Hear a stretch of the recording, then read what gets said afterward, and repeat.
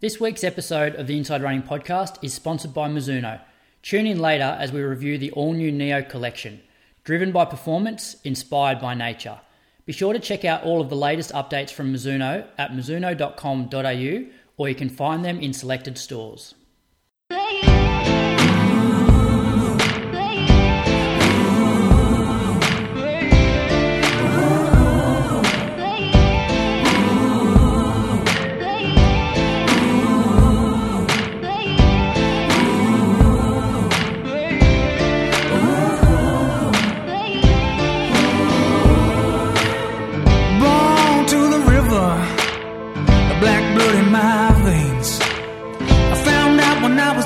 Child, that your skin can bring you so much pain.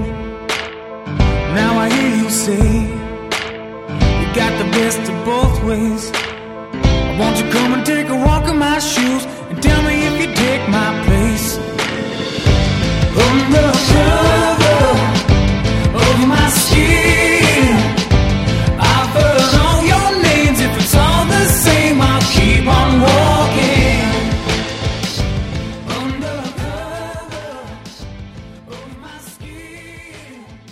Welcome to episode 259 of the Inside Running Podcast. As you've probably guessed, there's no Brady this week. He's busy sandbagging Moama Bowling Club and Echuca Kia.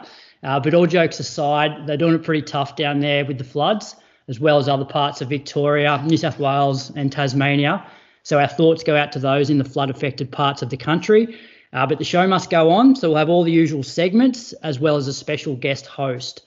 Before we reveal Brady's replacement, I'd like to welcome the man who finished 61st at this year's Victorian 10K Road Champs and regular co-host, Julian the Big Moose Spence. How are you, Moose? Mate, you suck at this. Well, you're actually terrible at pump up. Well, man. Brady keeps using the same intro week in, week out. So I thought I'd dig a little. No one's upset about that. I thought I'd dig. Well, it sounds like you are. So I thought I'd dig a bit deeper and let the listeners know a few other of your achievements. Oh, you could have gone back and embarrassed me a bit further. Well, I was going to say that you're a 67 half marathon man from the Gold Coast in 2019, but then you would have turned that around to saying, well, my half marathon to marathon conversion is pretty good. I could have. Yeah, that 10K, I think I was the leading scorer in Division 4. Just wanted to sort of captain the team that day. I really just wanted to see what reaction I'd get out of you. That's all. So upset. How you been, mate? Had a bit of rain down there? Oh yeah, we had the rain, but nothing like. I'm not complaining because there are literal like towns underwater. So yes, it rained a lot, but the town down here or the council they looked ahead of time, and the river / swamp that we live next to is probably 100 meters away from our house. That doesn't have a drainage point, so like it's not a natural river. It's more like a swamp, and so it's been sort of carved into a bit of a river. It looks quite nice, but if it rains a lot, it fills up and it can flood. So ahead of time, the town dug out they get bobcats or whatever down on the beach, and they dig out a valve for it. And so when it starts raining, it just we get a river mouth basically. So it's quite well managed in that regard. And Geelong obviously flooded on the river, but I don't think there were any homes in Geelong that suffered that bad. Maybe just like one or two. So yeah, you were seeing what's happening up north, and it's pretty rough. Yeah, and we should give, like, I've had a fair few people message in just asking like how Brady's going, and Brady and the family and the house are all okay at the moment because he's on the Moama side, but it's a nervous couple of days just because the Murray is still sort of climbing, but at this stage he's doing okay. So, Moose, how are you feeling about the next 9 weeks without Brady? Well, so far you've done all right. This agenda's looking okay. Yeah. I reckon I'm going to have to talk a bit more, which I'm not looking forward to that much. So yeah, no, we just get the guest host. They just have to step up, and we just pump them full of questions. They're going to carry the weight tonight. But a few things, I listened to Road to Valencia episode 1 last week, and how about him going on about how he was booted off the main show? Like that was purely a captain's call. He just went, boys, I'm out of here. And I'm trying to work out why he didn't want to be on here with us anymore. And I wonder if it's because he's sick of hearing our ordinary weekly recaps where it's like neither of us race, train very well, and he thought, I'm going to go over and talk running with some guys that are actually running well. Yeah, it's definitely a more elite podcast in terms of the running we're talking about, because even the guests we've got on tonight's pretty average, to be honest. Pretty average chat about running right now. Yeah, I don't know. Well, let's washed up too. Yeah, let's introduce this guest. She's a Tokyo Olympian and the 5th fastest Australian female of all time over the 10,000 metres. Welcome back to the Inside Running podcast, Ellie Pashley. Yeah, it's thanks, fourth. guys. Ellie, it's 4th, isn't it? 4th. I think it's 5th because... No, 5th. Rose knocked me off. Yeah, because Rose had that one, and this is interesting, actually. I did some research before tonight's show, and on the Australian rankings, Rose still has that 30-50 odd, where remember she ran a lap short, or they timed her when she still had a lap to go. I think anyway. But then this year, when she qualified for Worlds, she ran 31.18 low, I think it was. And so, she just got you on that one. Oh, but fifth, yeah, so 5th's pretty good, though. I'd take 5th all the time. Yeah, I feel like that's a very distant memory, that 10K. I'm a long way off that at the moment. How is mum life treating you? Yeah, it's good. Yeah. So far, so good. So Tiggy's 4 months old and, getting back into some running now, which is nice. Yeah. Well, I've got a few questions for you, but maybe do you want to run us through your training week? I've looked at your Strava, and based on your Strava, you're a Sunday specialist. The last 2 weeks, you've only uploaded Sundays, but hopefully there's a few more extra runs in there. Yeah, I went pretty quiet on Strava over the last 12 months, I think. Once when I was pregnant, there wasn't much happening, so I went off it, and then I'm only just easing back into it now. So I'll go through my week this week. So I ran on Monday just 6K out and back in Aries. I'll give you a bit of a rundown of where I'm at the moment. So I started running again at about 6 weeks after I had Tiggy. I started doing some walk jogging. And then basically built back up, hurt my back, so I had a couple of weeks off with that. And then I've sort of built back up again now. So last week was actually the first week that I ran every day since then, maybe even, since I got back into running at all. So Monday, just 6K easy. On Tuesday, I'd been feeling really good the week before, so I thought I'll just sort of start testing my body again with some steady running. So I did 4 by 3 minutes steady, 2 minutes easy. And that was just out and back from home again. And my 3-minute reps were wildly unimpressive. They were 358, 403, 335, and then 342, but the 335 was downhill. So I was going uphill for the first 2 and then downhill for the second 2.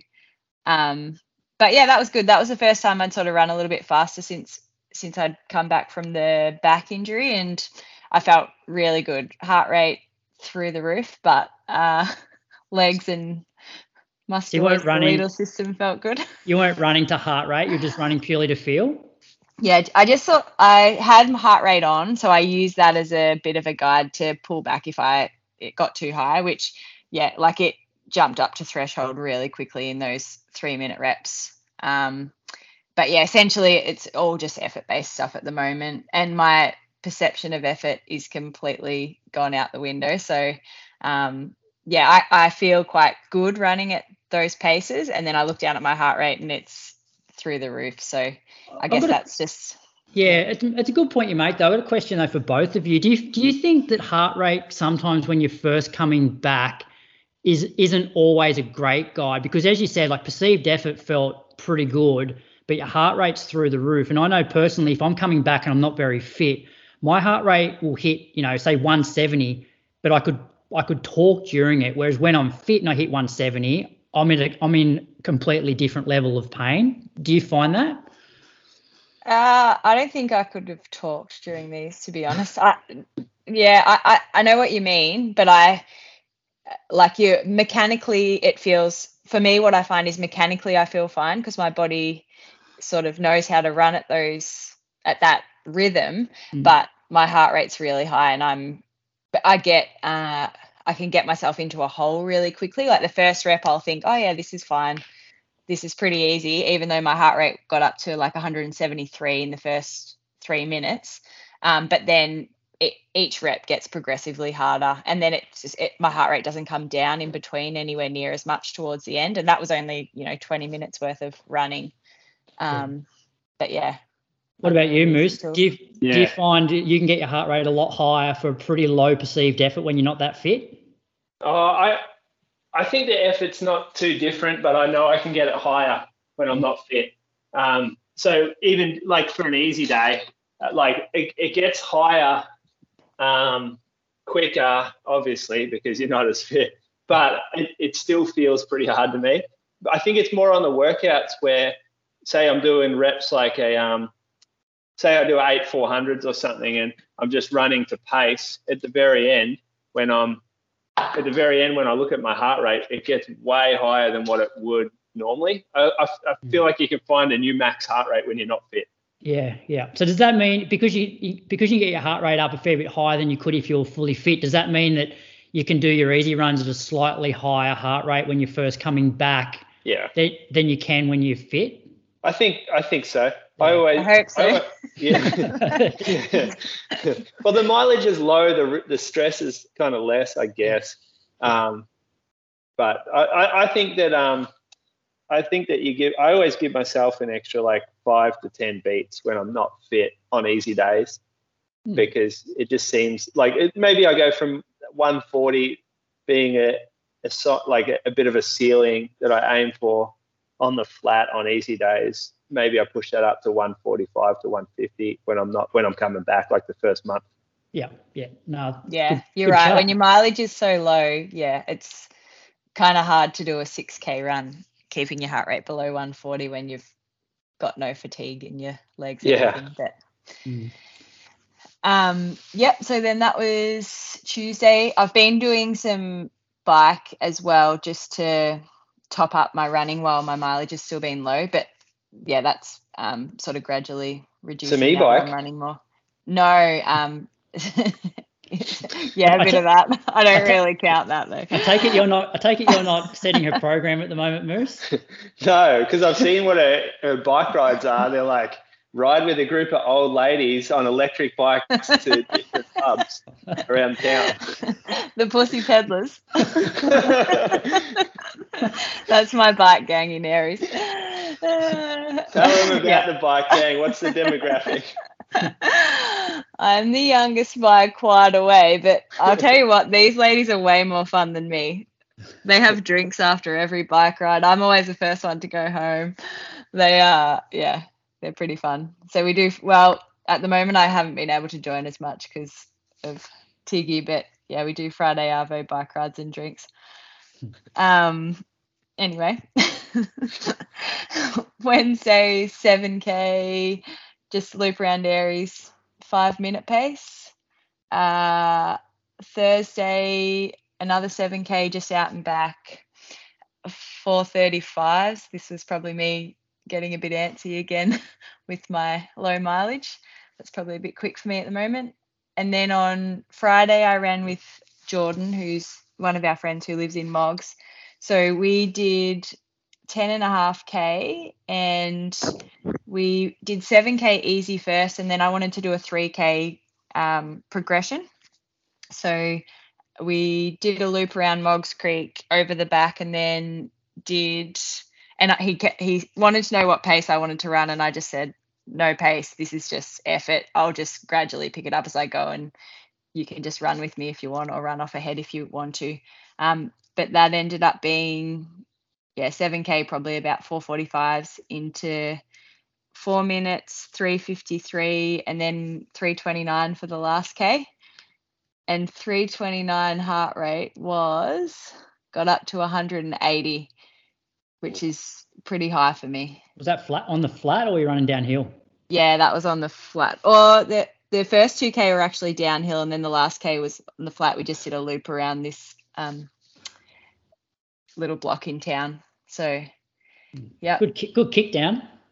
Yeah, I was full sprinting by the end. That's what it felt like. But yeah, I just said to Jordan at the end, it's just so fun to like hurt a little bit again. So that was good. And then is it scary knowing that you're all out for 1K is what your marathon pace is going to need to be? Yeah. Yeah, it's pretty crazy, like the effort level for that, knowing that was once marathon pace. But yeah, that's okay. It's the fun thing at the moment is that every week you get fitter. So like I was doing, I think just before I hurt my back, I did a 3K pickup, and I think the fastest I got was 3:50, and that felt like what the 3:30 felt like the other day. So there's progress. You just can't look at what you used to do. And then Saturday morning I just did 8K 4:55s, and then Sunday I ran with the group. So I was planning on running 16 to 18K, and I got a bit lost on the way home and did 19.4. But yeah, that was fun again, running with everybody. We just did a loop around Anglesey, 4:49 average, probably threshold heart rate average, trying to keep up with the boys. But you say that though, but at one point you were the one who was pressing the pace back up Elkington Road, and then I thought, gee, she must be going all right. But then coming back and looking at your heart rate, I'm thinking, why would you be the one pressing the pace when your heart rate was so high? Yeah, again, like there's a fair loss of perception of effort. And I said that to Jimmy actually just after we went up Elkington. My heart rate was like 176 or something running up that hill. But yeah. And that's where you're pressing them. That's the bit. Yeah, no, I wasn't pressing. I was just trying to hang on. So I'm sort of like Sundays are going to be a hard day no matter what for the next few months. So I'm just trying to, between like Tuesday, Friday and Sunday, if they're my highest stress days, I'm going to just try and keep it really short and cruisy in between. And then I'll get Jules to take over coaching me in the next couple of weeks if he's happy to do that again. But that was 69K for the week. So biggest week since I had Tiggy, and feeling good. Nice. I've written down a few questions here. I might start with the big one that I guess everyone wants to know. Like, have you and Moose sat down and sort of looked at some long-term goals within the next 6 to 12 months? Nah, not really. I'm wary of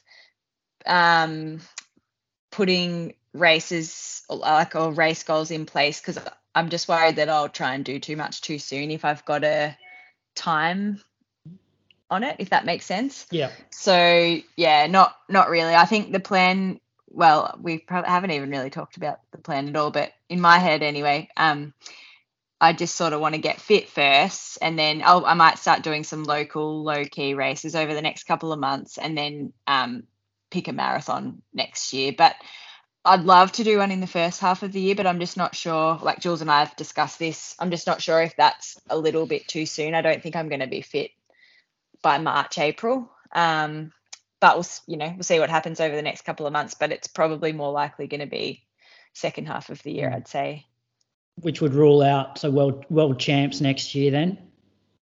Yeah, I just don't think I'm going to get fit enough to run the time required to make the team. Yeah. Like when I'd have to basically do it in March, April, because I think world champs is August. And I can't see. I'm not somebody that gets fit really quickly. It takes me a while, and I think just with such a big chunk of time out, to get that base and then do a marathon block on top of that. I think I'll just need a little bit more time, but like we'll see what happens over the next couple of months. Any comments, Moose? I think you'll be surprised how fit you get quickly. Like, although you have a lot of time out, you also had a lot of good years where you were doing decent mileage, where you got in 5 or 6 marathon preps. I think it'll come back really quickly. But the last time that we were chatting about which marathon to do was in the middle of like a 3-week block where you weren't running because your back was fucked. And so it's hard to make plans when you're not running at all, and you have a pretty debilitating injury. So it's like now's probably a chance where we can discuss what to do. But I like what you said. Like, if you put a race on the cards, all of a sudden you start rushing for it to a degree, and you start ignoring niggles, and you start sort of forcing workouts and pushing mileage where maybe it's not the best idea. There's a long time to go in your career, and you don't have to run every championships. But I think you will surprise yourself with how fit you get quickly. So chasing like a 10K in terms of like trying to get points for a roll down for world champs, not an option?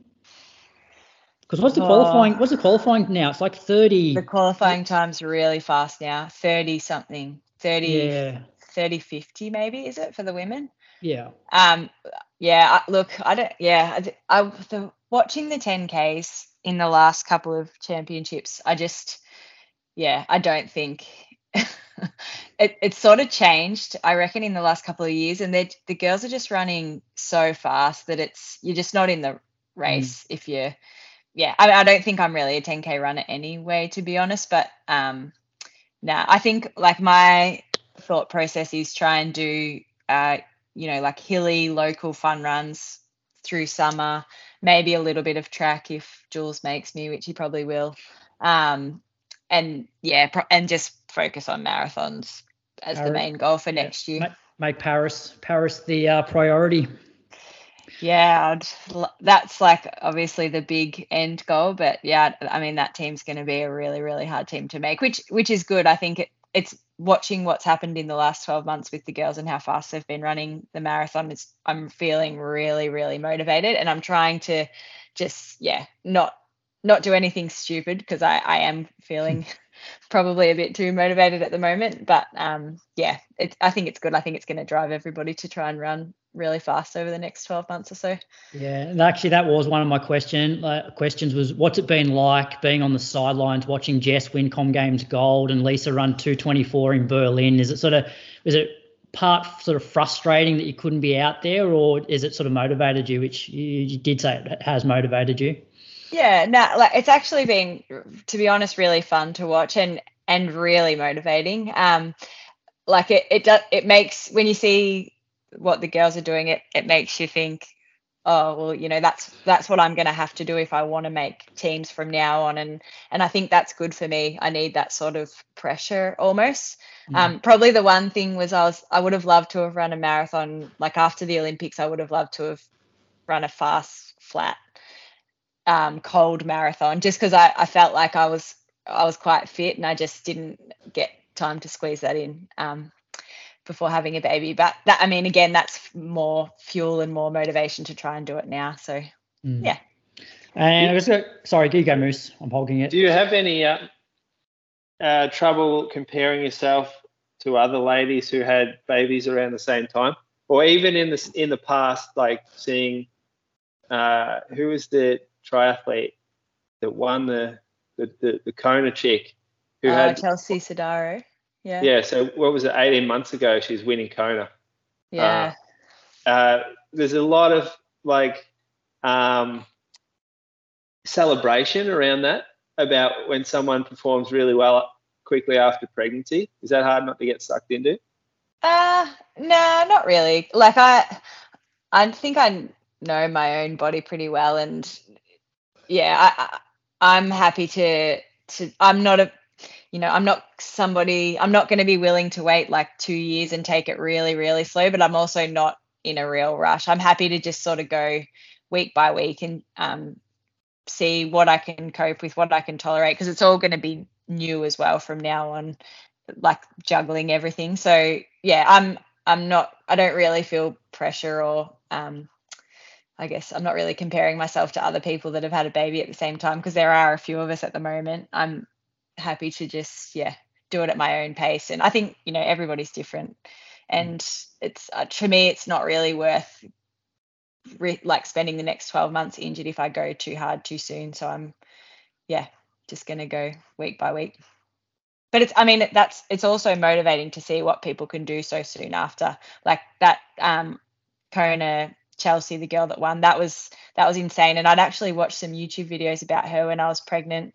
I was telling Bree this the other day, Jules, and it was her when she was trying to come back to racing, and her goal was getting to Kona and potentially winning. And I remember watching those videos thinking, like she's not going really really good here. There's a lot of injuries and setbacks, and I was thinking, I don't know if she's going to be able to do it. And then sure enough, 18 months later, here she is. So that's cool. You can follow that. Hey, Ellie, has it been more challenging to get fit post pregnancy than you thought it would be? To be honest, the running, like I actually felt better running than I thought I would initially. And I felt like in the first few weeks, things were coming back more quickly than I expected. But then what I've noticed is my body is just nowhere near as resilient. So like little probably weaknesses and things that asymmetries that I used to get away with, now like my body is just so much weaker that I notice those little niggles and little sore spots that I'd had in the past, and that they just went away. They then turned into like a nasty back injury. So it's been like the running feels okay, but I think my body's probably not as resilient at the moment, and it's been a really good kick in the butt to do strength stuff. And because I was actually quite diligent with that until I started running, and then as I did more Ks, I got a bit slack on the strength, and as soon as I got slack on the strength, I hurt myself. So I think that's going to be the biggest challenge. I think I've actually got a lot stronger in the last few weeks, but I'm going to have to keep that up because I think, and I had a C-section as well, so I think that's probably part of it. I've lost a lot of abdominal strength, and it's probably going to take a while to get that back. And last one from me is, has your perspective on running changed since becoming a mum? And the only reason I ask that is I know since becoming a dad, like when I was single or even when I was just married and no kids, it's like running was, pretty high on my priority list. And then you become a parent and you realize sort of how insignificant running is. Has your perspective on running changed at all?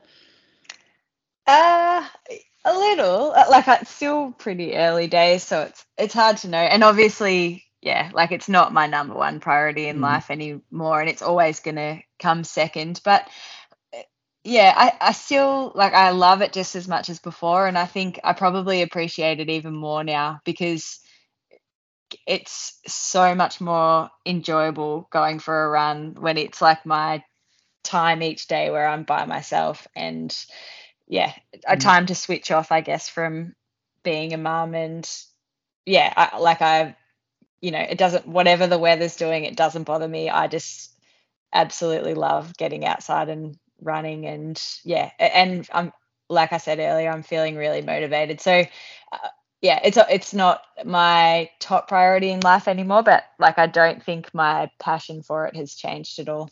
I always felt like you were pretty chilled out about your running anyway. It's like it was more like you were. Well, even when we first heard your story, how it was, you're sort of like, a bit more of a recreational runner. It wasn't everything, and so I've always felt like you've been pretty relaxed about the running anyway, compared to maybe some of the other girls that you race against. Yeah, maybe I probably changed though and became more intense about it, I'd say, but. Yeah. Is that because of Julian? Probably. I don't know. It'll be interesting to see. I had to deal with the repercussions of that intensity. It The crazy bitch phase. I'm back. Just you wait, Jules. Couple of weeks. It never left, I don't think. Yeah, I don't know. You've got to get over the top of Toby now. What do you think about this bromance? I know. Yeah, you were top dog. Trying to steal my steal my ranking. Yeah, I don't know. Jules has been riding with him and all sorts of things, so I've got a bit of work to do. Yeah, Toby's more psycho than me, though. I listened to Road to Valencia. He's definitely crazy. golden. He's definitely golden child at the moment. Anyway, yeah. Moose, do you want to talk us through your week? Yeah, well, it wasn't that impressive, but it was the biggest week that I've done since March, I think it was. So that was pretty good. On Monday, it was a beautiful day. So I drove up and parked at the Umarell Scout Camp and did a new loop because I didn't want to waste such a good day just running from home. So this is only like 5 minutes away, but it takes out some of the trail that I would have to go on to get there, so I can go a bit further out. It was a pretty good loop, actually, about 45 minutes. It would be nice if I could add on a K somewhere, I reckon. But I couldn't quite find the right loop to add on. Did you get in trouble running through the camp? No, well, I hooked left before I actually reached the entrance, and so I just ran down some boundary roads, like no one's out there. I didn't run through the gates or anything. It looks like I saw the map and I thought you had run through past the guy's house. No, so the little squiggle down the bottom, that's me going out and back to the gate. And then that left-hand turn, that's actually on the road. That's near the power line track where Brett had his accident, like the electrocution happened. That's pretty much on that little trail there. But yeah, it's a good loop. I'll do it again. Tuesday, just again, another like 45 minutes. I'm starting to increase the volume a little bit. I did a workout Wednesday. I'm on a fartlek. I ran, no, I didn't. That was later. I did a threshold mix. So 10 minutes, then 8 minutes, then 6 minutes in the new shoes that I had. And they were a little bit small, actually. So I started to feel, I knew that was too small at the start. And I thought, let's see if I can get away with this. I had sore toes for probably 3 days afterwards, just from jamming at the end. But the threshold, it went okay. So the first 10 minutes I did at 3:30 pace. It was uphill. The average heart rate for the rep was 160, and I don't think I went over like 171. So it's just a normal 10-minute rep. Like, I wonder if it would be better to, in order to get these workouts a little more accurate, almost do like a little float beforehand to get your heart rate out, and then you jump into the rep while we've already got that little heart rate increase. But I don't think it matters. Yeah, it's hard to get the effort right often in the first rep, isn't it? Of a broken the effort was pretty hard. Yeah, the effort was hard, but the pace and the heart rate wasn't. So yeah, We had the same discussion on Tuesday. I was doing 6-minute reps, and the first rep always feels the hardest, like from a breathing. It's almost like the warm-up's not solid enough. Like you haven't primed the system. Yes. And I haven't been doing many strides or anything. I just kind of get changed, maybe do 1 or 2 tiny strides, but doing a longer rep stride might be the answer. So sort of doing 2 or 3 minute like long effort, then jump in. Just a shuffle/jog in between. Then I did 8 minutes, but I turned around, so it was pretty downhill for the 8 minutes, 3:17s. The heart rate was up closer to under threshold for this one. And then 6 minutes at the end, 3:23s. That was bang on threshold. So just a 24 minutes worth of threshold work. Really, it was quite easy, like nothing difficult about that, which is what I wanted. And then later in the week, I can't say what shoes. Okay. They're a Mizuno shoe, but I can't tell you what it is. There's like an embargo on it. Okay. They're good Yeah. though. They're good. They're good. They are good. Wednesday, Arvo, we started getting the rain, and then Thursday it came down. So Wednesday night, pissed rain. And actually, Bree got sick that Wednesday night and woke up with like gastro, so symptoms, throwing up. And I went up to wake Pia, and she was actually laying in like a puddle of her own vomit, and there was projectile vomit all over the wall and everything. That it sort of the room stunk. Like I walked in, I'm like, oh no, and it had run down the wall and into the carpet, and so yeah, it was pretty nasty. But she was like lying there, just sound asleep. So I don't get it. Like that would normally wake someone up, but that was a day that I spent at home because Pia was okay after that, but Bree was really sick. So just the rain was bad, so I actually ran on the treadie for 9K. The Nets had played that morning maybe or the day before, so I just watching the preseason there, jogged the next day 10K, and then did a workout Saturday morning. So I did a monofartlek and did the out and back. So the way, have you ever done it like this, Croaks, where you go out 10, turn around?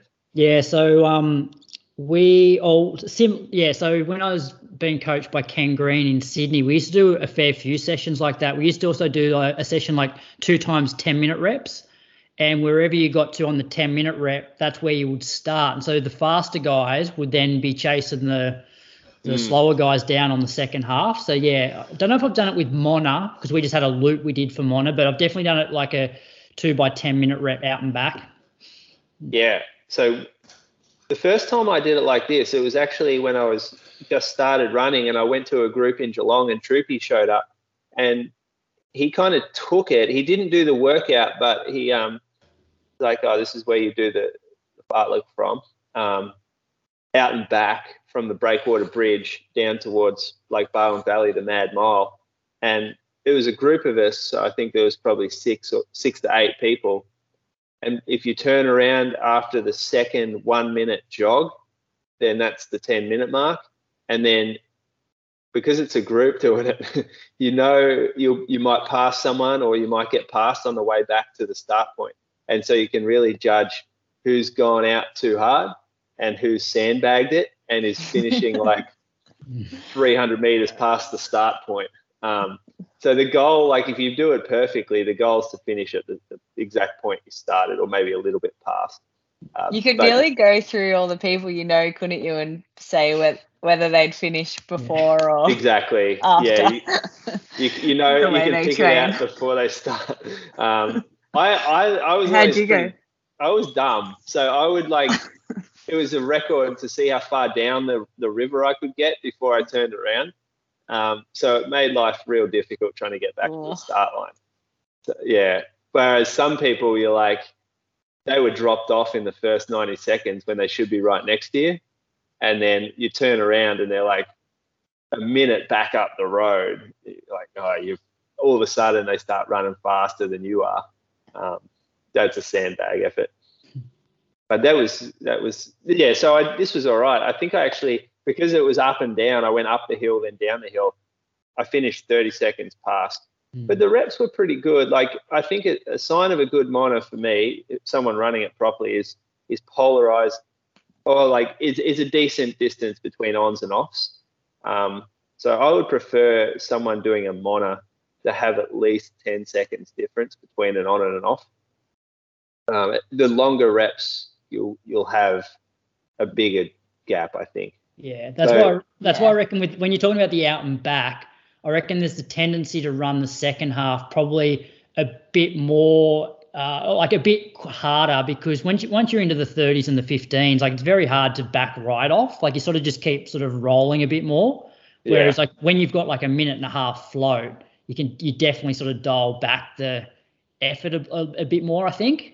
Yeah, like Jules, your floats, well, they're always a bit inaccurate when it's that short, but your floats are like 3:18. 3:18? 3:30. Oh, at the end? Yeah. Yeah. At the end, 15 you're running seconds for is a home. bit. Yeah. Yeah. But there was still a big change of pace, though. You were running under 3-minute Ks for your ons.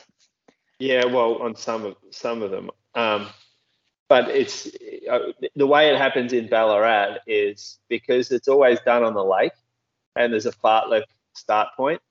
It's pretty funny. There's a place where you start the fartlek workout, which is in a different place where you start the K-reps workout, which is in like a different place where you start like just threshold running. It's really, and this is all within like 50 meters of each other. So the fartlek point is, by the time you get to like 15 minutes in, you start thinking about how fast your lake time will be. And so the last 3 to 4 minutes is just flat out like, what can I make how quick can I go through the lake? And so no one ever really breaks down. Like the 30 seconds on, 30 seconds off turns into 60 seconds on, 60 seconds on, 60 seconds on. Yeah. It's just full on tempo. But yeah, I averaged 3:18 for that. Then the next day did my longest long run, which was fun. So I went out with the group. Great loop, this one, nearly 20K. Fantastic loop that I made. Everyone enjoyed it. The only time he says it's a great loop is when he makes it. Anytime anybody else makes it, there's just complaint after complaint. Yeah, even if it's a shit loop, it's a good one if Julian's done it, eh? We did go up a staircase, and it's a pretty tough staircase. Like, it's not a staircase, it's a rock staircase, so a really steep pinch that they have to put rocks into steps to make it passable. And so Jimmy Friend for some people don't think smart. He was like, oh yeah, I'll lead us up the stairs. This is 85. No, how much does he weigh, Ali? I don't know, but he's like 6'5" or something, isn't he? Yeah, he's a big dude. And I'm thinking, you don't want to be up the front here. You want to disappear out the back and then have a few little walk breaks. But we had the pressure on him early just to say, no walking, Jimmy. Like 2 feet off the ground at any given time. And he did well. He got up the top, ruined his He nearly fell on me, though. Did you see that? So he went up at one of the steps and then had no momentum and nearly came backwards. I was right behind him, like trying to keep up, and he nearly tipped back on me. It was quite funny. You had a big redwood falling back on you. Oh, yeah. Yeah, anyway, that was it. It was good week. I think I ran 82K. So that's good.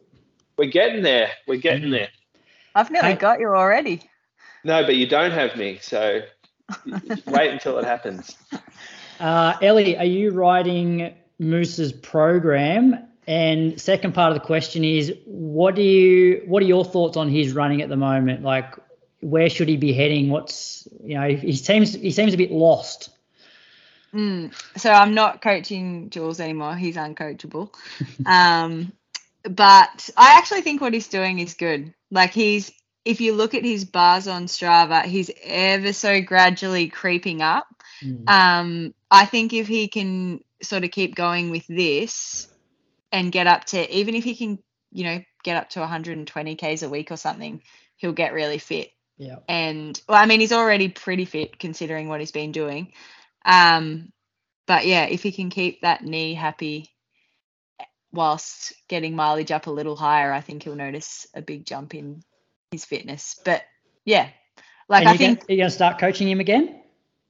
No, I don't think he wants me to. Brad, I'm a pretty good coach. Yeah, but then I reckon I could find an episode where you actually admitted that you needed somebody to coach you. Yeah, but then I realised I was getting a lot of cut and paste.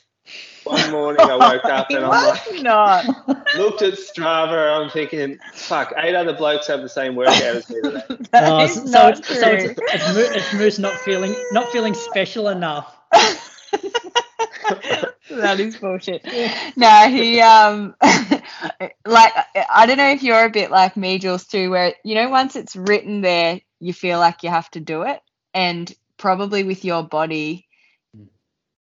Yeah, it's just, you're better off going, today I need to do this. I need an extra day of jogging before I do a session, or I need a day off today without that pressure as well? Definitely not. My running is not about me getting fit right now. It's about exactly just doing as much as I can safely. And this isn't like a tendon or anything, my knee. I'm kind of just have to find the point where it can't handle anymore. Yeah. And before, it's a bit different to normal. It's going to be a chronic thing forever. So I do, like, even today, running 20K yesterday, I'm like, I can feel it today. I probably need to take some Nurofen. That'll be I was going to say have a day off. No, take drugs. No, we'll do the Nurofen first. Take some prednisolone. No, we don't do that. That's Salazar. That's no, prednisolone's not illegal. I know, but that's part of the thing over there that they we're taking it too often. The grey area. The grey area, exactly. We don't do that, Ali. Come on. All right. Okay. Do you want to hear about my ordinary week? Yeah, I would love to. We do. All right. So I did an hour on Monday. I ran from home just because of all the rain that we'd had. I thought it'd be more enjoyable running on the bike path than it would be running through puddles at Mulligan. So hour at 4:10s. I didn't feel too bad, actually. I don't know about you guys, but sometimes I feel really good on a Monday after a Sunday long run. I don't know if it's because mentally going back to, say, an hour after you've been out for 2.5 on the Sunday, you're like, oh, this is easy compared to what I've done the day before. But for some reason, Mondays are one of my better days in terms of how I feel. Don't know if you guys experienced that. Yeah, I reckon. No. I often feel better by the end of the run too. Yeah. Like you find sometimes you're a little bit stiff at the start and then by the end you feel good. Yes. So that was Monday. Tuesday I met Liam and Rob, a couple of guys that I coach, out at Thoroughbred Park, so the horse racing track. There's a gravel, it's 1,800 metres around. It's just inside the main racing track, and it's just this crushed gravel, really good surface.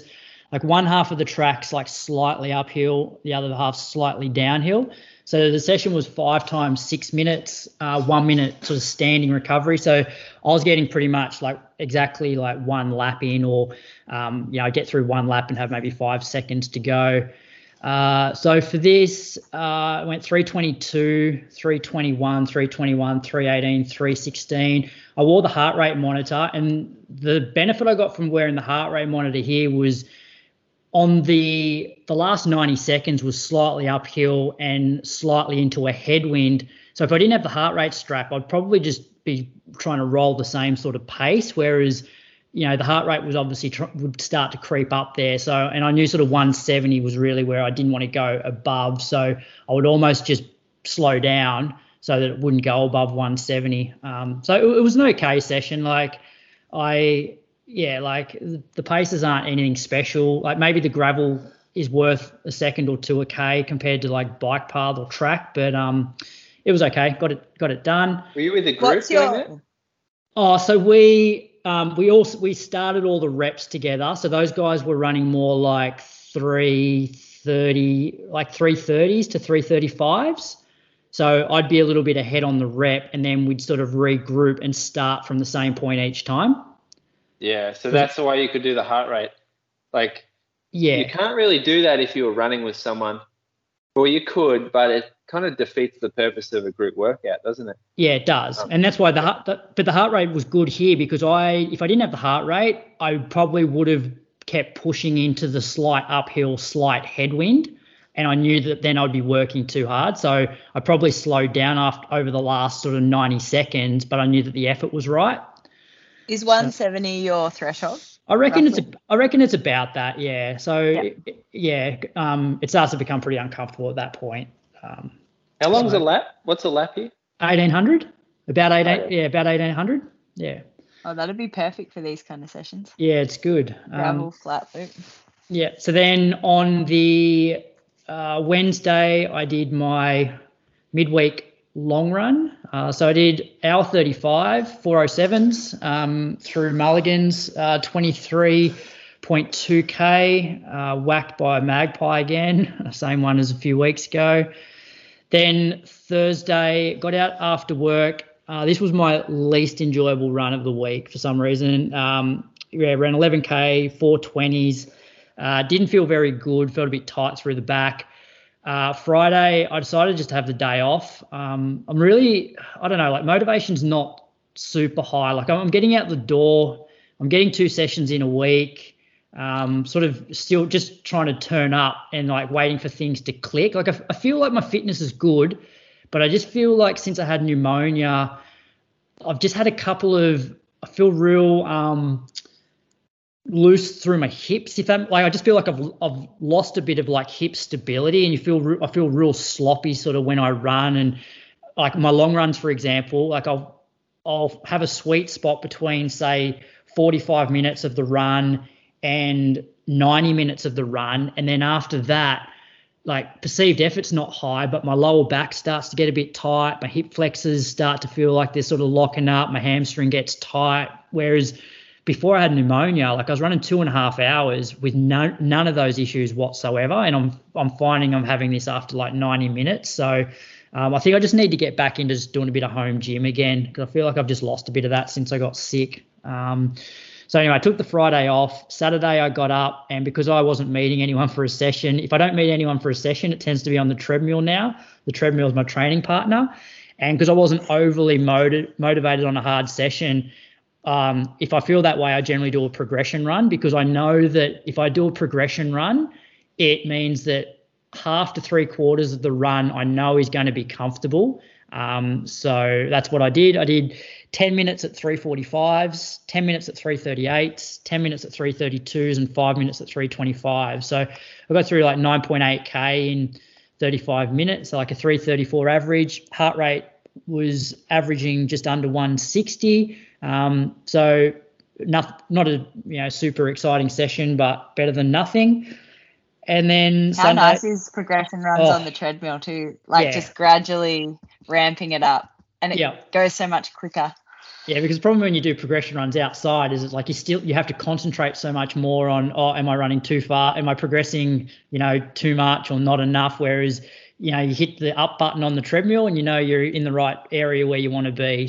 So, and I find like 9 times out of 10, if I don't want to do a session and I do a progression run, I'll get like 15 minutes into the session. I'm like, oh yeah, no, I'm ready to push a bit now. It's more or just that initially, just get you out the door to do it. So yeah, it's one of my favorite runs when I'm not sort of overly motivated. And then Sunday was 2 hours and 5 minutes, 30K, 409s, ran about 10K with a guy named Jack. So that was, cause I wasn't, about 15 minutes in, I'm like, oh, it's going to be a grind. And then I sort of followed him out for about 7K and then finally caught him and then ran sort of 10K back with him. So that was a week of 115.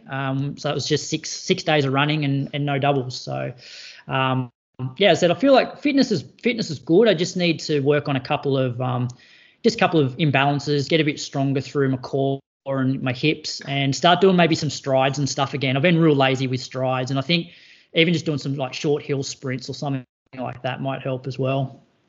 Do you think when you had pneumonia, like all the coughing and breathing difficulties has affected your muscles through your core and your back? Yeah, possibly. And also just not moving much, just pretty much being like just in bed sort of has probably tightened up my back a little bit.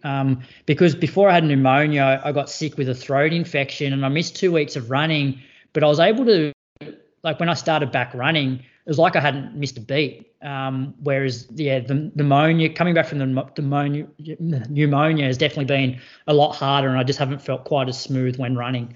But, I'm not injured, and, just once I start to cover the ground well, then I'm sure the motivation will come back.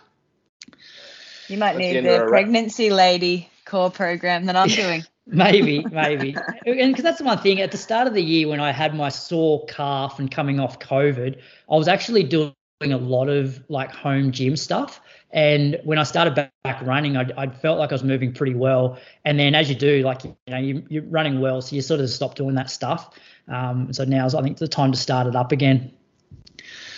All right, Patreon shout outs. Do you want to go first, Moose? Yeah, yep. I'm shouting out to Ollie Carroll. He's from Duncan in British Columbia in Canada. So Ollie's run 19:13 That was in 2021 at the Cowichan Autumn Classic. 38 flat at the 2022 Cobble Hill 10K. 85.49 at the 2021 Victoria Half Marathon. Ali, what's the peak? What's the best time out of them? Half marathon, I reckon. Half marathon. Yeah, maybe. 10K is pretty good. Closed like a steam train for all those races. None of them were real flat too, so good chance to improve the PBs for Ollie. Yeah, I was looking at his Strava, and you know that there's those guys that always have that last 1 or 2K that's like, 10, 15 seconds K faster than all the other K splits in the race. So it shows there's a fair bit there in the tank. Yeah. Maybe he's sandbagging. Yeah. Bit soft, you reckon, Croaks? Maybe. Well, he comes home strong, and as I said, like none of those races were flat. I'll give a shout out to Jude Fitzgerald. Jude lives in Scarborough, Queensland. Her estimated best 10K is 58.31, which she did in the first 10K of a half marathon run leg, which was part of a relay at the Sunshine Coast 70.3 triathlon. Ran 2:10 at this year's Brisbane Half Marathon. Owns a couple of dogs and might be the Director of Health Technology at Deloitte. So thanks for your support, Jude. What sort of dogs? Not sure. I know that they had one of them had a North Queensland Cowboys dog lead. Paid more attention to that than I saw the dogs on a. Dogs. Yeah, I'm not real good with my dog breeds, but I recognise the North Queensland Cowboys dog lead. There was a lot of dog training chat on the long run on Sunday, Brad. Oh, how bad! Well, actually, I can't believe we haven't brought that up yet. What about him being the pin-up boy for Jim's? For Jim's I don't know. Moose, I might have to put the link into our show notes somewhere for this because. Please do. What is it? Jim's pet obedience or something? Pet Patrol. Yeah. Oh, it's he hilarious. got really shirty on Sunday when we called his collar a shock collar. He got all defensive. Please don't talk about the e-collars on this.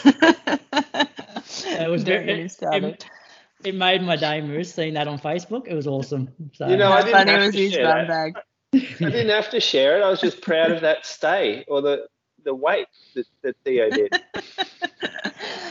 You'd want to know how to stay and wait after all the money you've spent on him. So serious too, Moose.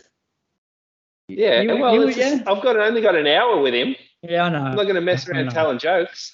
It's we're on, mate. I walk over there. I couldn't see Bree in the video. No, I don't think you will see any of those. Poor Bree. Who's your shout out to, Ellie? All right, I'm going to thank Joshua Haberts from Fingal in Victoria. He's got his Strava locked down pretty tightly, but he finished 17th in the 2021 64K Razorback run. So that's the one that goes from Mount Feathertop to Hotham. He might also be the managing director at Propel, which is an IT services and consulting firm. Yes. So thanks to those. Yeah, thanks to those Patreons. And look, I'm not sure if we've mentioned, but the reason why Brady is not on the show and unlikely to be on the show much over the next 9 weeks is that he's doing a Road to Valencia series with Christian from Norway and Run Strong Coaching pin-up boy Toby Mende. So he's coming on 1 week when Moose is away. I think that's early November. But outside of that, you won't hear about Brady's training. So he'll be doing that over there on Patreon, recording most Wednesdays. So, thanks, Patreons. And if you want to hear Brady's Road to Valencia recap, head over there. It'd be interesting to see how many people tune in just for Brady.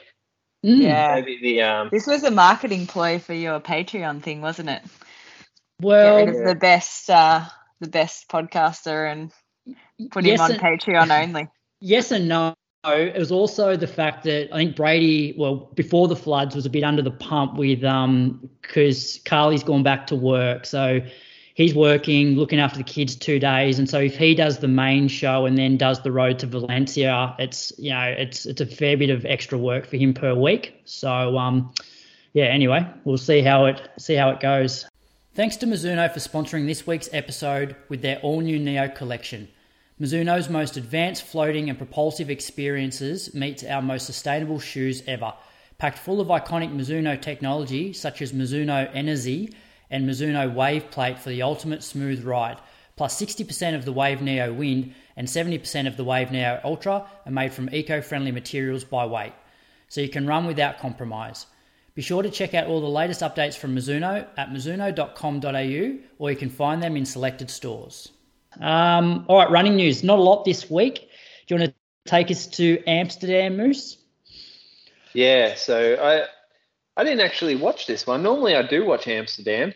I normally like to check it out. It goes out along a river.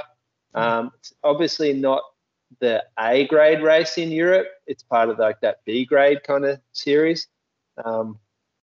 It's still really fast. I mean, they're running the winner, Tsegay Getachew, who's been around a fair bit. He's run 2:04.49 for the win. He's sort of, it looks like he's been in a sprint finish with Titus Kipruto, who ran 2:04.54, and Bazes U Asmare for 2:04.56. So pretty tight finish in the men's. I'm not sure. Did you guys watch it? No, I didn't see much at all. And even I did download the app, and even the app was hard to follow. It seemed to be like really big delays. Like I was following Kieran Perkins, the Aussie guy, and it would take ages for it to go from like his 21K split to then like the 25K split. So it was pretty hard to follow even online, just getting splits. Yeah, I watched the live stream, but I missed a fair bit of it. I only saw the end. And it was all in Dutch, so I couldn't really understand what was going on. It wasn't on FlowTrack or anything? No, it was on the app. They had a live stream, but you had to have a Netherlands VPN to get it to play.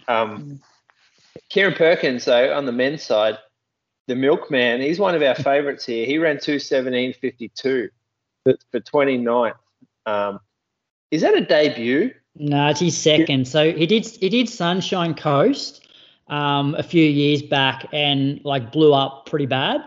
But since then he's improved like all of his distance. Like as you know, like early on in the year, like he won the New South Wales Sydney 10.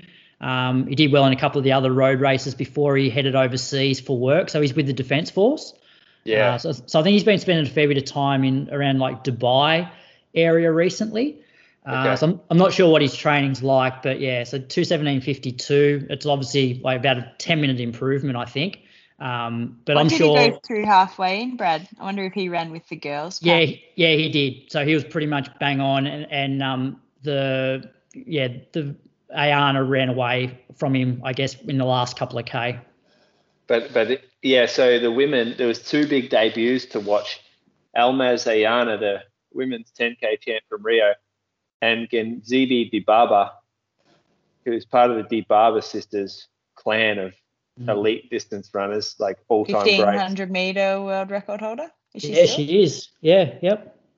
Yeah, well, she's like one of the goats in the 5K, really, isn't she, as well? Is that her in the 5K? Yeah, she did it. She's got some good 5K times. She doesn't have the record, though.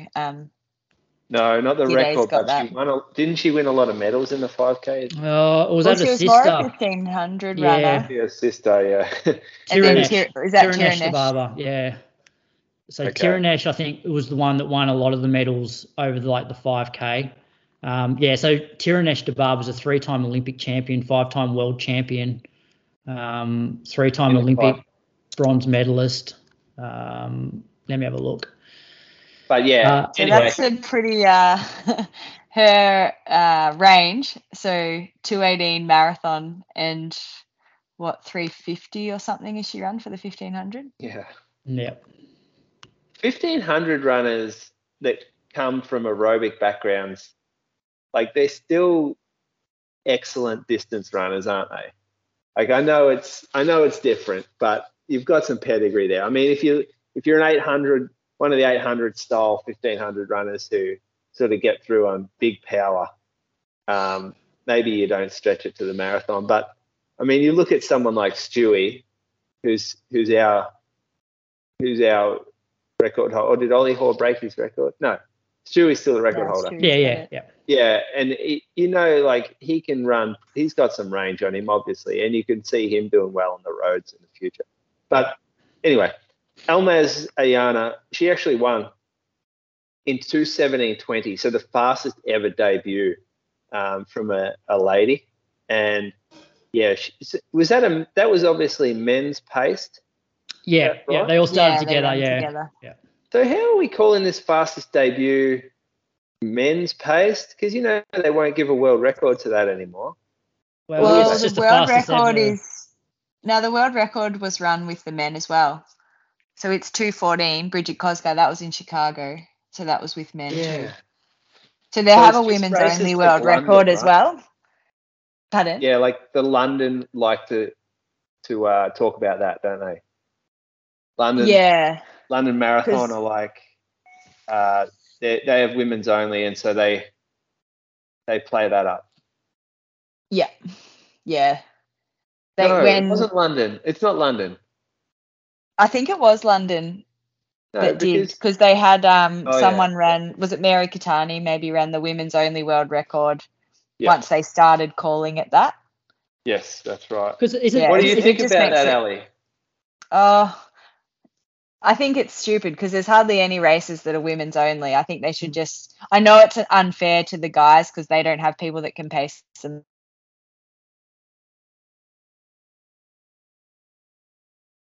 Around that, but then that would never work because there'd still be in a mixed race, there'd still be sneaky pacing happening, I reckon, even if they made it a rule that they could only have men pacing them to 30k or whatever. But yeah, I think just don't worry about it and just call it the fastest time, the world record. I agree. Because what is it? It's London and New York are really the only majors where the women go on their own. Yeah, I think so. Yeah, and New York's not like a world record course. So. Yeah, and then there's events like Nagoya, I guess, which is a women's only race. Yeah. But it's so like there's hardly any, so it sort of seems stupid to. Yeah, I guess there's the championship races too, but. Yeah, it just seems pointless. You still have to run it. Like you can have a pacer, but they don't. You can't jump on their back and them carry you. You still have to run the distance. So, and it's not like cycling where there's a massive drafting effect. So, yeah, I reckon they should just have the one record book. Yep. Yeah. There was a third place finisher, Sihei Gemechu, who ran 2:18:59. So, Amsterdam, pretty good event. Get some fast runners, 3 guys under 2:05. That's pretty epic. Yeah. And I watched that race in the past and thought, this is not a very fast place to run. In my mind, like running down footpaths and stuff. But obviously, you can get it done. Well, Millie Clark. It's just so flat. Yeah. Was that the one where Millie Clark had a bit of a breakthrough run there? I think. Yeah, was that when she? Maybe when she ran 2:29. Yeah, I think so. To make the Olympics, was it? Yeah, I think so. Yeah, and I know who was it? Chris Hamer ran there as well. I think he ran 2:13 or something. Oh, yeah. Oh yeah. It would have been the one that I would have, if I was Christian, I would have gone and done that. Oh, really? Well, we have to wait till Valencia now. Yeah. All right. The only other bit of running news which I put in here, which is not something that we normally talk about, but Ned Brockman has been the talk of the town definitely today, but the last few weeks. So Ned ran from Cottesloe Beach over in Western Australia to Bondi Beach to raise money for Mobilise, which is a charity that's aimed at decreasing homelessness. So 3,950 kilometres in 47 days. So an average of about 84 kilometres per day. So pretty amazing. How many days do you reckon you could do that for? 100 kilometres. Well, he averaged 84. Obviously, like he travels 84 kilometres a day because there's times when he walks, stops for massages. But like, yeah, in terms of just the wear and tear on the body, like I think the issue I would have was just running like 6 minute, like learning to run 6 minute Ks, which is sort of what the pace that those guys do for that period of time. Yeah, you would have trouble with that. Yeah. So, but that's pretty cool. But think about how your body feels up the day after a marathon. Imagine just day after day after day doing that twice. He's essentially done 84K a day. You should have seen the people amazing. at Bondi Beach this afternoon when he came in. It's like thousands. Yeah, I did. Yeah, I saw a video. Pretty crazy. Yeah. It was pretty cool actually how everybody got around it. Like even the general public seemed to be able to understand how amazing that was, running that far each day. And I think he had like a lot of support, I guess, from some, footballers and well-known sports people that seemed to, get him lots of attention. So it was good.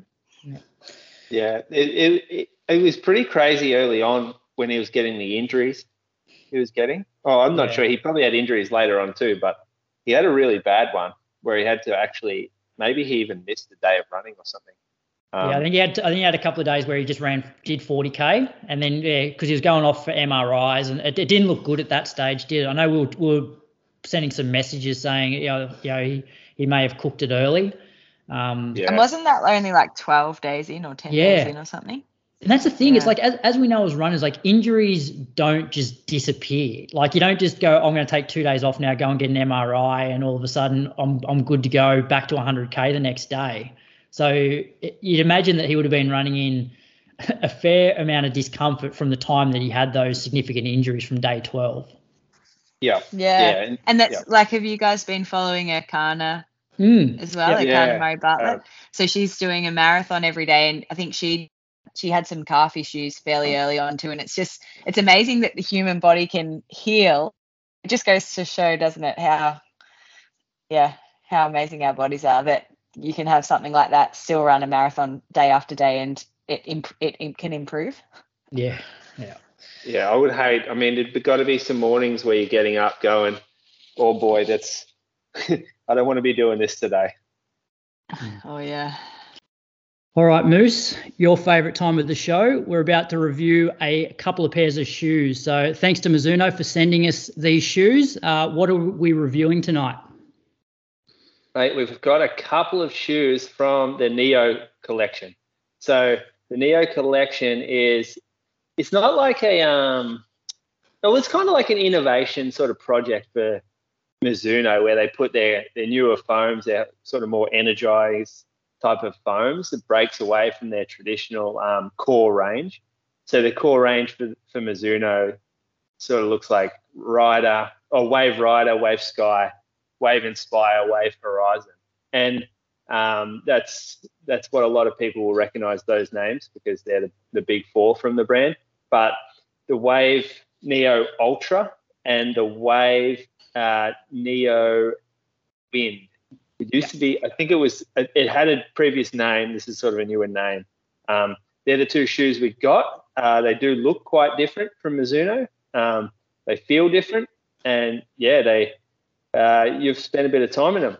Yeah, so let's run through them one by one. So let's start with the Wave Neo Ultra, which is their bigger, more cushioned training shoe.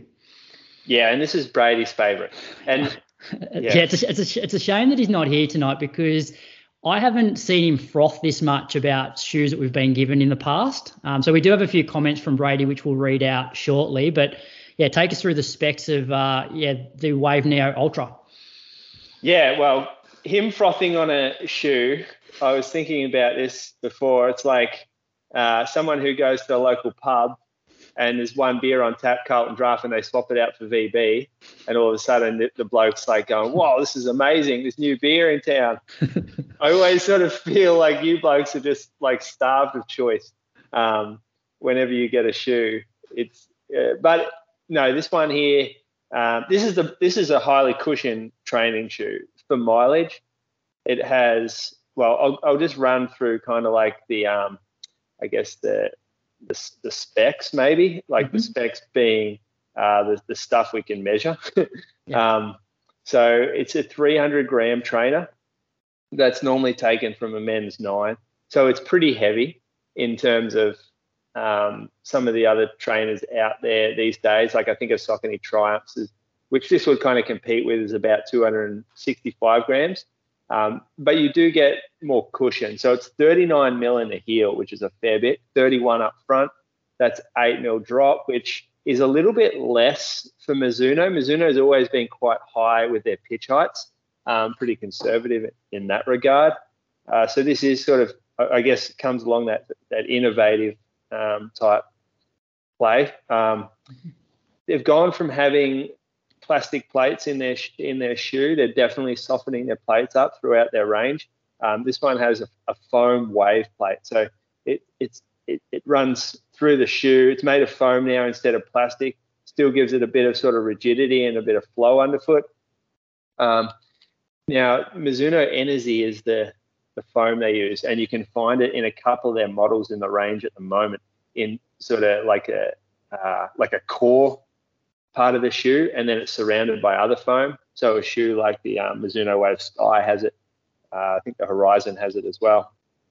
But this shoe is made all of Mizuno Energy, and they've broken that foam into 3 sort of different variations. So Mizuno Energy Core is in the rear foot and forefoot, so that's the real soft one. Energy Light is the higher bounce back stuff, and Energy is the durable, like the firmer piece. So there's 3 foams. They've all sort of, one of them's more stable, less poppy. One of them's real poppy, and the other one's quite light. So, yeah, 3 foams underfoot. There's a fair bit going on. It's a knitted upper. So this suits some people. Others don't like it. Others prefer mesh. The knit is over time stretches to sort of the shape of the foot a little bit more than mesh does. It's quite durable in terms of like it doesn't really tear, or your toes don't pop through that often. It can feel a little bit more sock-like, especially around the heel. It's got kind of like a booty style around the heel, and it's sustainable. So sustainable, every shoe company is going for it. This one here, probably a little bit more than most. This is like 60 to 70%.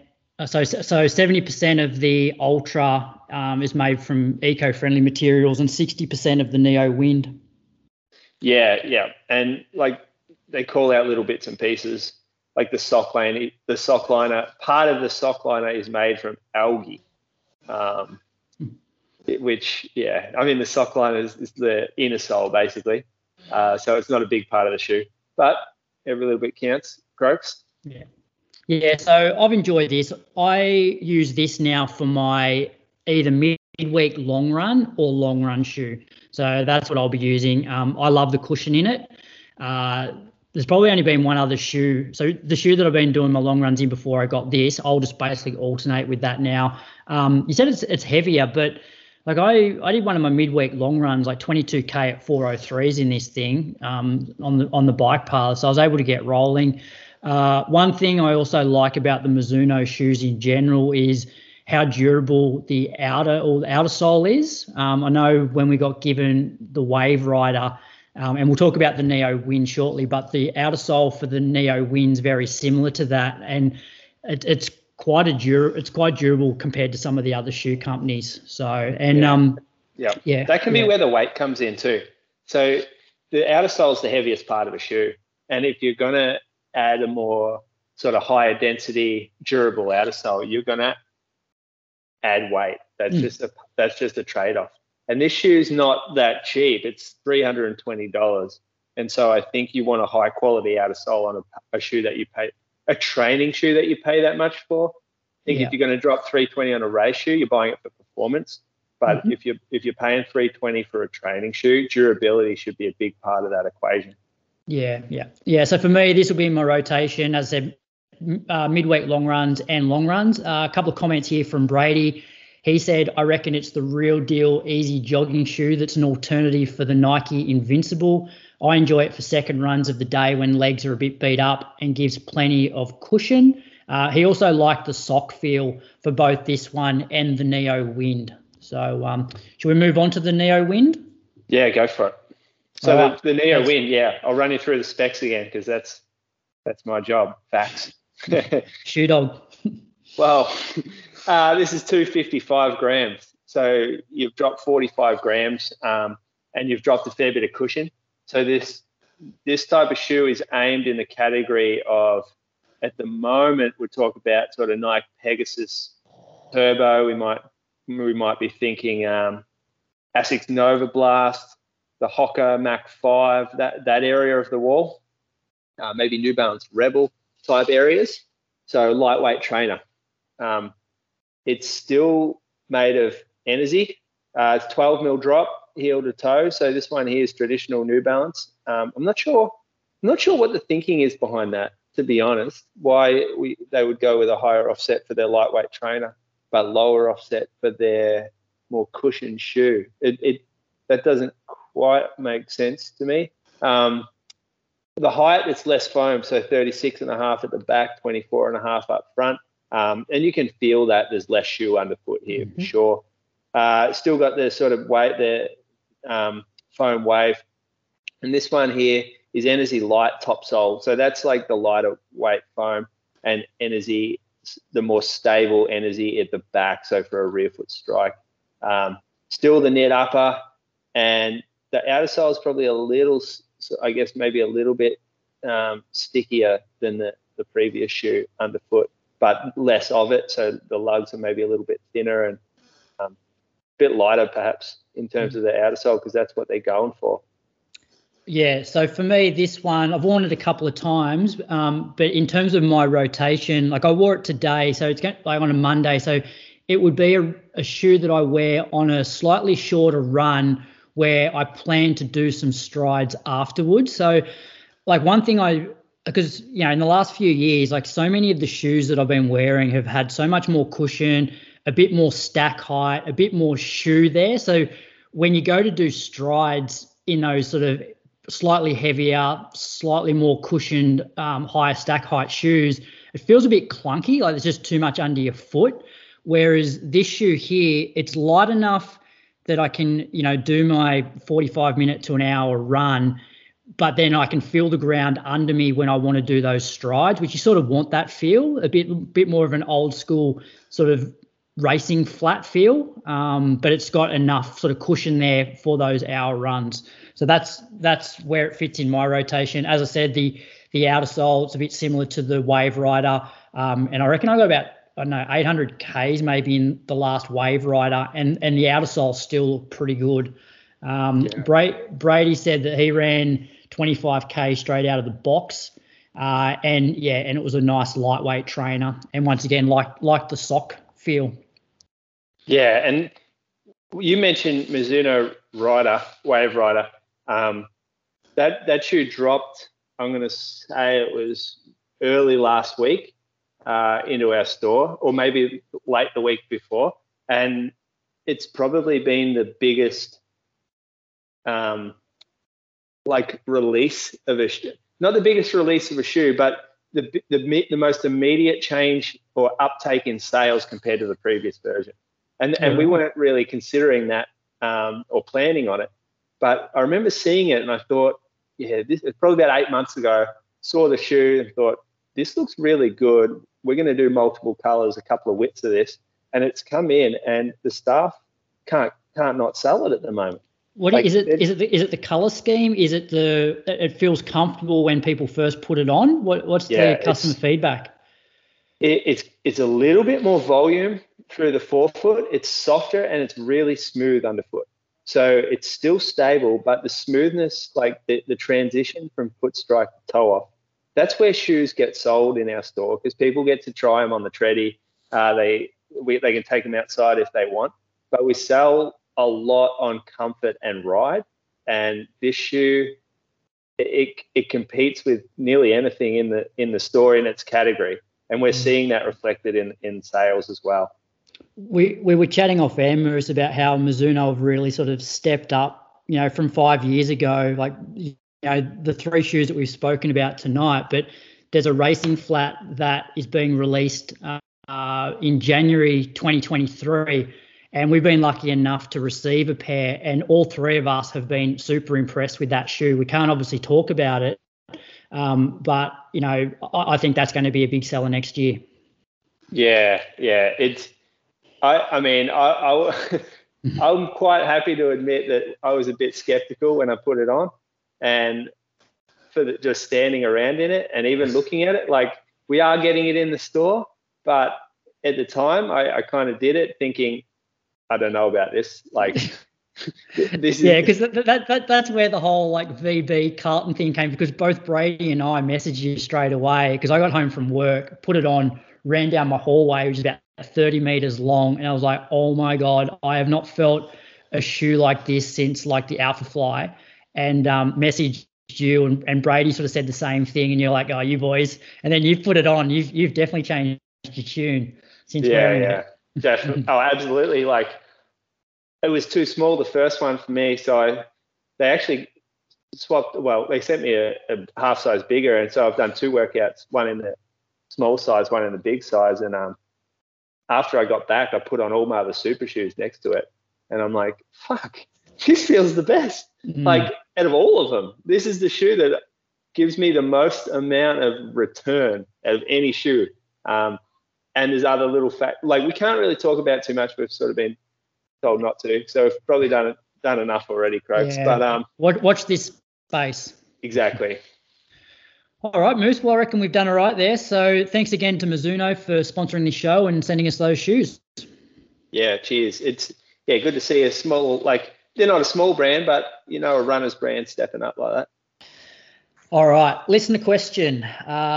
Loved Moose's talk about his goals for training in today's episode. So this was from like episode 209, so it's a while ago.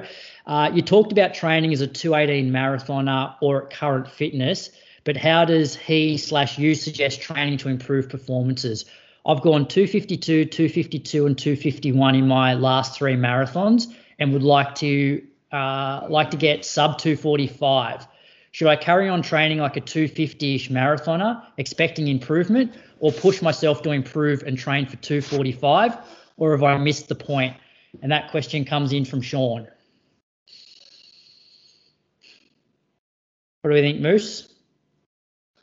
I actually missed that. Sorry, mate. Which one was my headphones messed up? Ali, you answer it, and then I'll work out what question it is. All right. So I guess it probably depends a little bit. Is he, like, are they his first 3 marathons? Because if they're his first 3 marathons, he's probably still got a lot of improvement anyway if he keeps ticking along. But if he's training to set paces for all of his races, like, maybe that's not the thing you should be so focused on, and maybe getting to that sub 245 is a case of adding some more mileage or adjusting the types of sessions he's doing a little bit, looking at the structure of his week and making some changes there. Because I don't think the answer is to really go, righto, I want to run 245, so everything I've been doing at 250 pace, I just need to do them all at 245 pace. That's, you know, generally not the way to do it. So yeah, he'd probably want to just have a look at his training as a whole. And often with the marathon, if you can tolerate more mileage and you can fit it into your week around your work and family and whatever else you have going on, that can be the thing that just gives you some extra time without actually having to change anything else. Yeah, look, I agree. I think the most important thing is that you train to your current fitness as opposed to chasing certain times, because if you train to where you want to be instead of where you are, then you're more likely to overtrain. Also, like fitness, like you might start a marathon block and you know your current fitness might be 250, but as you get fitter throughout a block, your training paces might actually come down to the point where you are like, you know, ready to race at 247, and that might be your next step. And then you start your next block and you're training as a 247 marathoner. By the end of that next block, you're capable of running 245. Yeah, it's a trap to reach out and just basically put a number there because you want to, not because it's justified. I made a massive mistake trying to run 220 before I was capable of it. One time in particular, I could get the workouts done at the paces prescribed, which was 2:20 pace, marathon pace, but it was it was like I was starting to get anxious about these workouts because of how difficult they were. And I was going to the well twice a week, every single week. And if you can do 10-mile tempo, like at a certain pace, just because you can do that doesn't mean that that's the pace that is marathon pace. And I think that's what a lot of people get caught in that trap. Yeah. And it's not. And you get. Sorry, you go, Ellie. I was just going to say, you get to learn that different effort level, don't you? The more blocks you do, and you know, like, oh yeah, I'm reaching here to hit that, compared to this is really comfortable. I'm actually having to pull myself back slightly to stay on this pace, and I reckon that's often the sweet spot. And it happens as well for people training for shorter distances. Like they'll go out to do sessions with this preconceived idea that I want to hit, say, 310 for my K reps, when their current fitness, they should be hitting 315s. And like that 5 seconds is a big difference in terms of, overreaching. So yeah, train to current fitness, or even, like Sean Crichton's the perfect example. He often trains under where his current fitness really is, and then still gets fit by doing that, and then races at a higher level than what his training indicates. Yeah. It comes down to confidence, doesn't it? A confident person will be comfortable doing that, and an insecure person will have to see the paces in training. For the kudos. And even for their own mind, just knowing that it's there on paper, that they've done it, that they can get, like, justify in their head that they can do it, even though deep down they probably realize they can't because the workout was so hard. All right, Moose, I think we answered that all right. You got a Moose on the loose this week? Well, I've sort of already gone into the monofartlek Moose on the loose, but I thought we'd throw out a challenge for people this month. We'll call it the month of November. We'll include the next 6 weeks. Whenever someone does a monofartlek on Strava, make sure you go into their reps and look at the differences to make sure they're not doing a tempo run, especially at the end.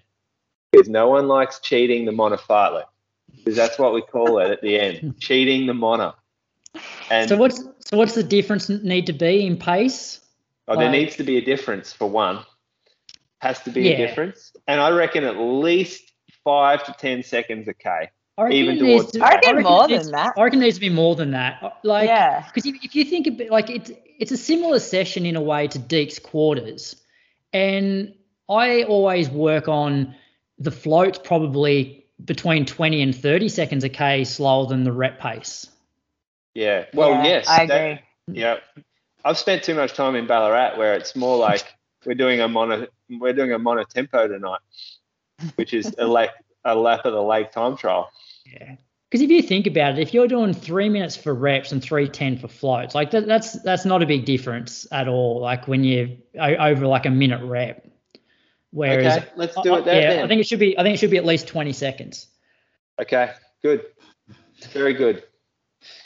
All right, what's coming up? So this weekend there's Burnie 10K. Saw the elite fields were released last week, so I think Sinead's having a run down there. And then, Road to Valencia will be on Patreon. Brady wanted us to let you know that they're recording late Thursday night, so it'll be out Thursday night or Friday morning. So keep your eye out over there. What do you got coming up, Ellie, in the next few weeks? Not too much. Just keep building up the Ks, and we've got a wedding this weekend. Matt Gunther, friend of the show. Yeah. Saturday, so that'll be fun. We'll do a long run Saturday, I'd say. Oh, nice. No, we won't. You're doing your long run Saturday, Jules? Of course I'm not. You do the crime, you do the time. Sundays are for long runs. That's rough, Moose. No, that's just I don't reckon there'll be too many Surf Coast Track Club people long running on Sunday. Just quietly, I reckon there's a few Saturday plans already. You know who would long run Sunday? Toby Menday. Toby Mende would. That's true. Toby Mende, my man. See? Damn it, I'm going to have to long run Sunday. Toby would do 44Ks on Sunday over hills too.